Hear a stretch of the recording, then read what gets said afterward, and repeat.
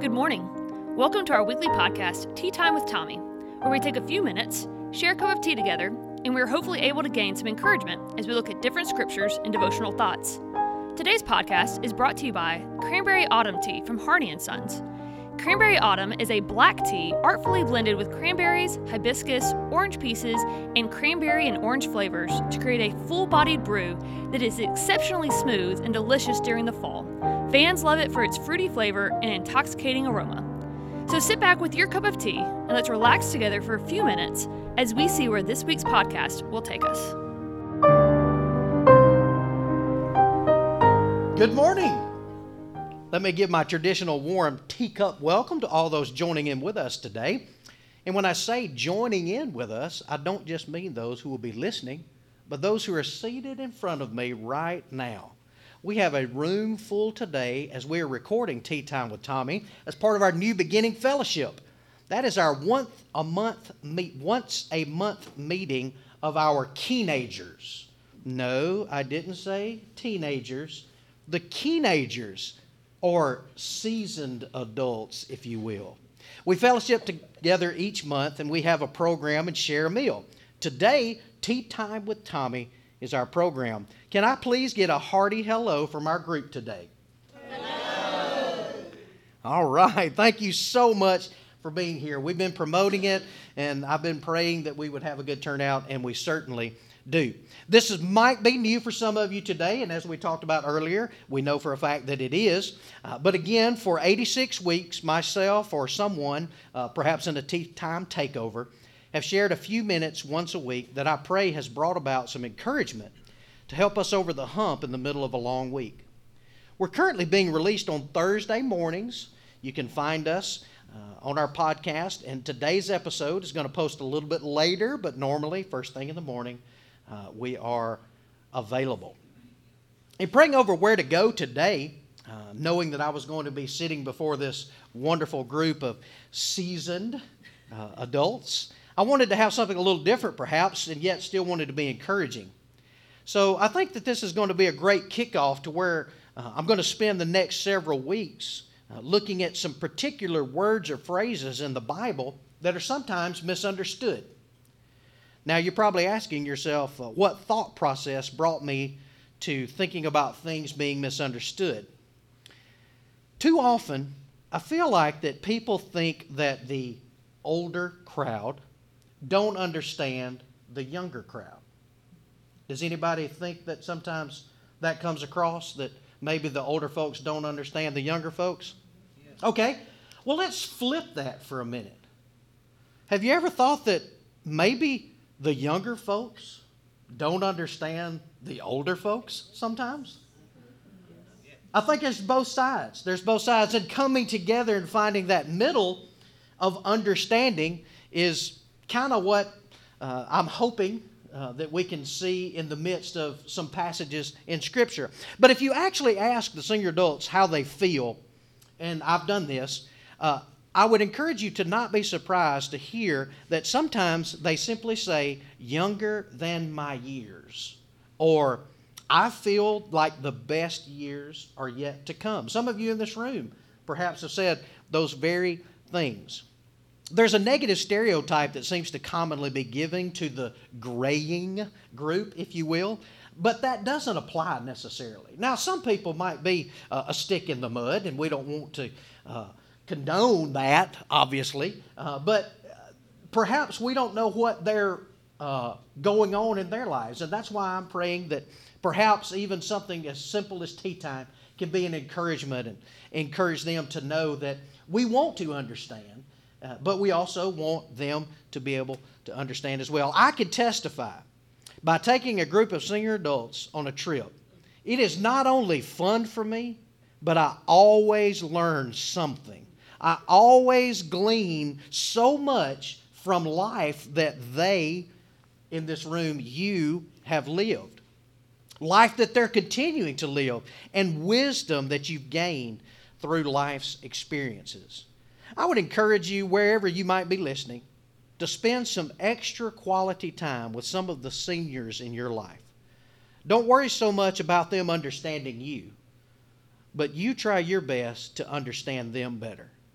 be mindful that underneath some of those wrinkled skin often shines a spirit and strength of will that can inspire us. I know none of you here have wrinkled skin.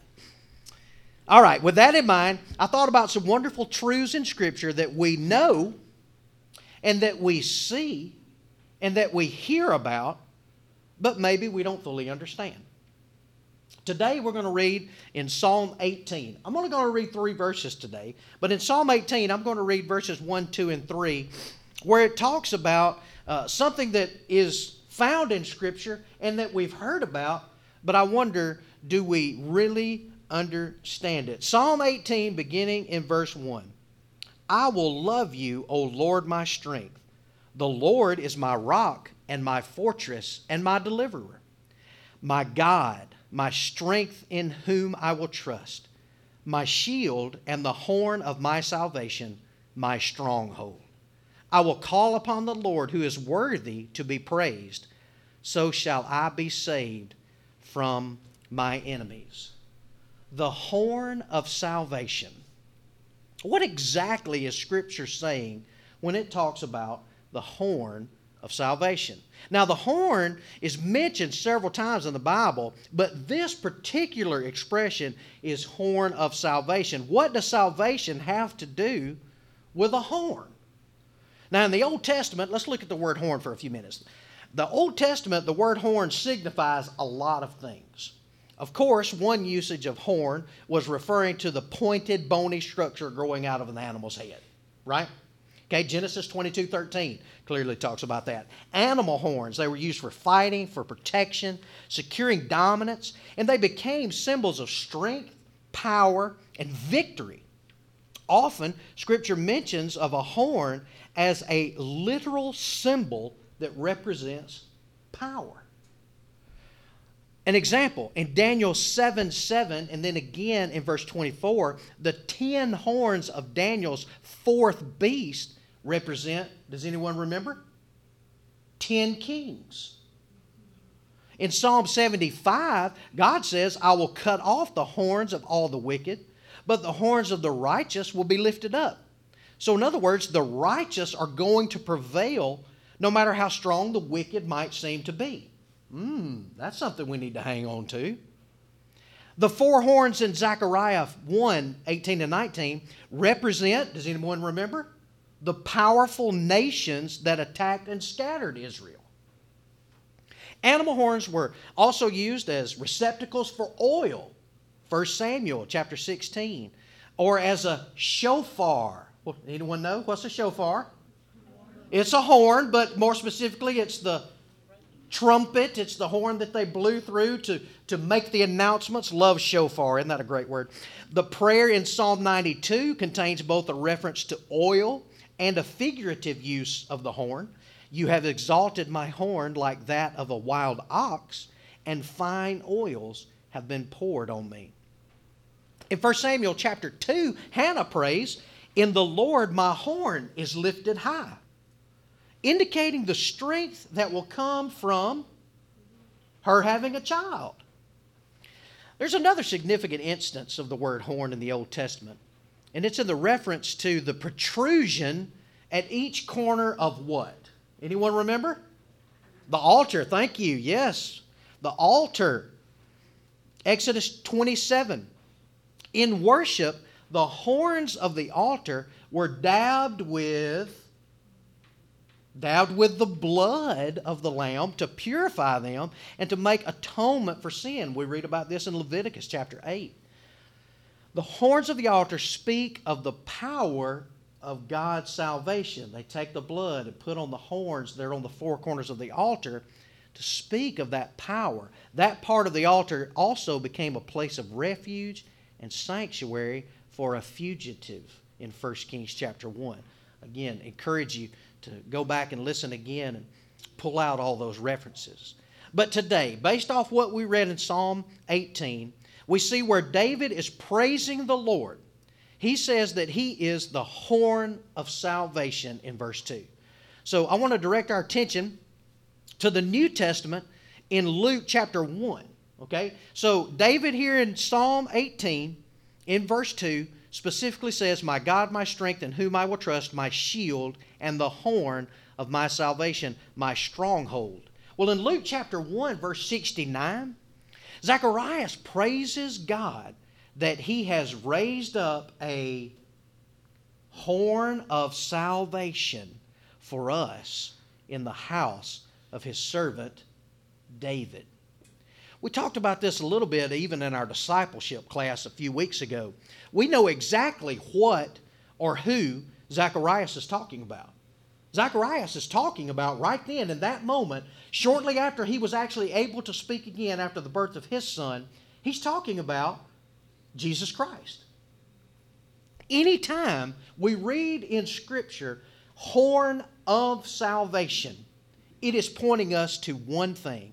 It is an absolute reference to Jesus Christ. Even here in Psalms, God, Yahweh, as I'll say a little bit more, all-powerful, deliverer, and king. And Zacharias in Luke is prophesying who was going to be born. The horn of salvation, Jesus Christ. It is a symbol of strength. It is a symbol of power. It is a symbol of victory.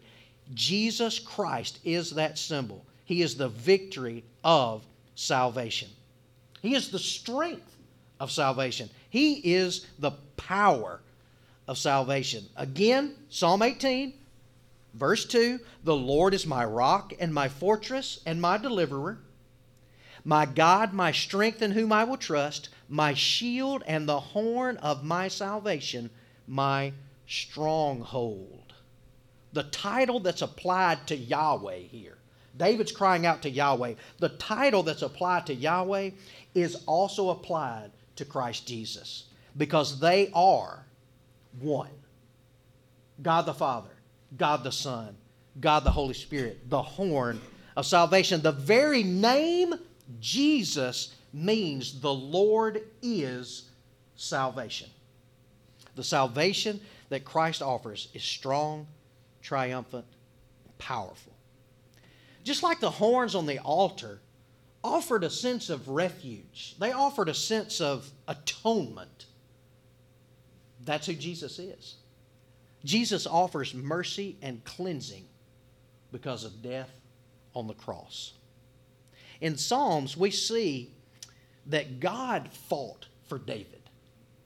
When he was trying to escape Saul and escape the army, when he felt weak, when he was unable to fight the battle on his own, he even wondered if he could go on for another minute, much less another day.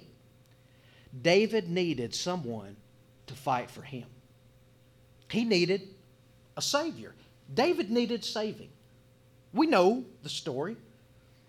He was declaring that it was God, Yahweh, He alone who had won the war. It was God. It was Yahweh who had fought his battle. It was God, Yahweh, that delivered him from his enemies. God has, God does, and God continues to do the same thing for you and I. On those days when we cry out, God, I don't think I can do it anymore. You know what He reminds us? You're absolutely right. You can't. But I can.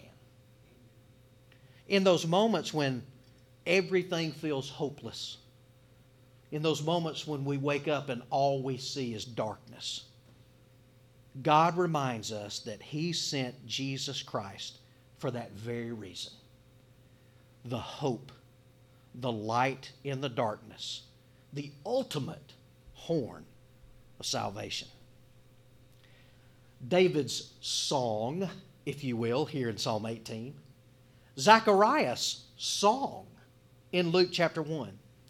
God has raised up a horn of salvation, and His name is Jesus. The perfect, spotless Lamb. The Son of God who was Son of Man. The great horn of salvation for all those who will call upon Him and trust in Him. Today I want you to be encouraged.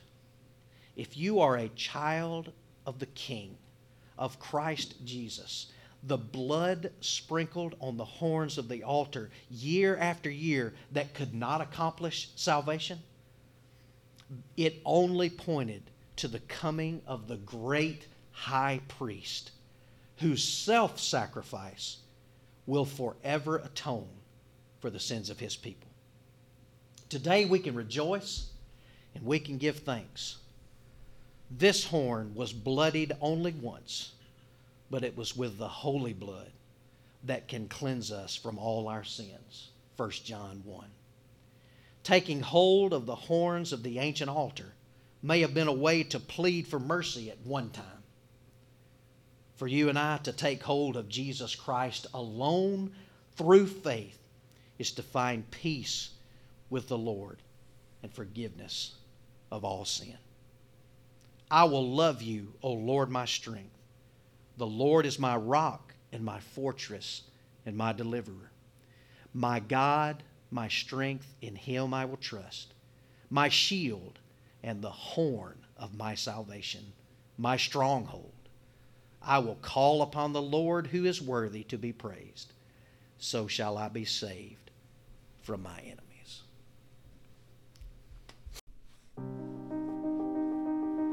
Thank you so much for joining us on this week's podcast.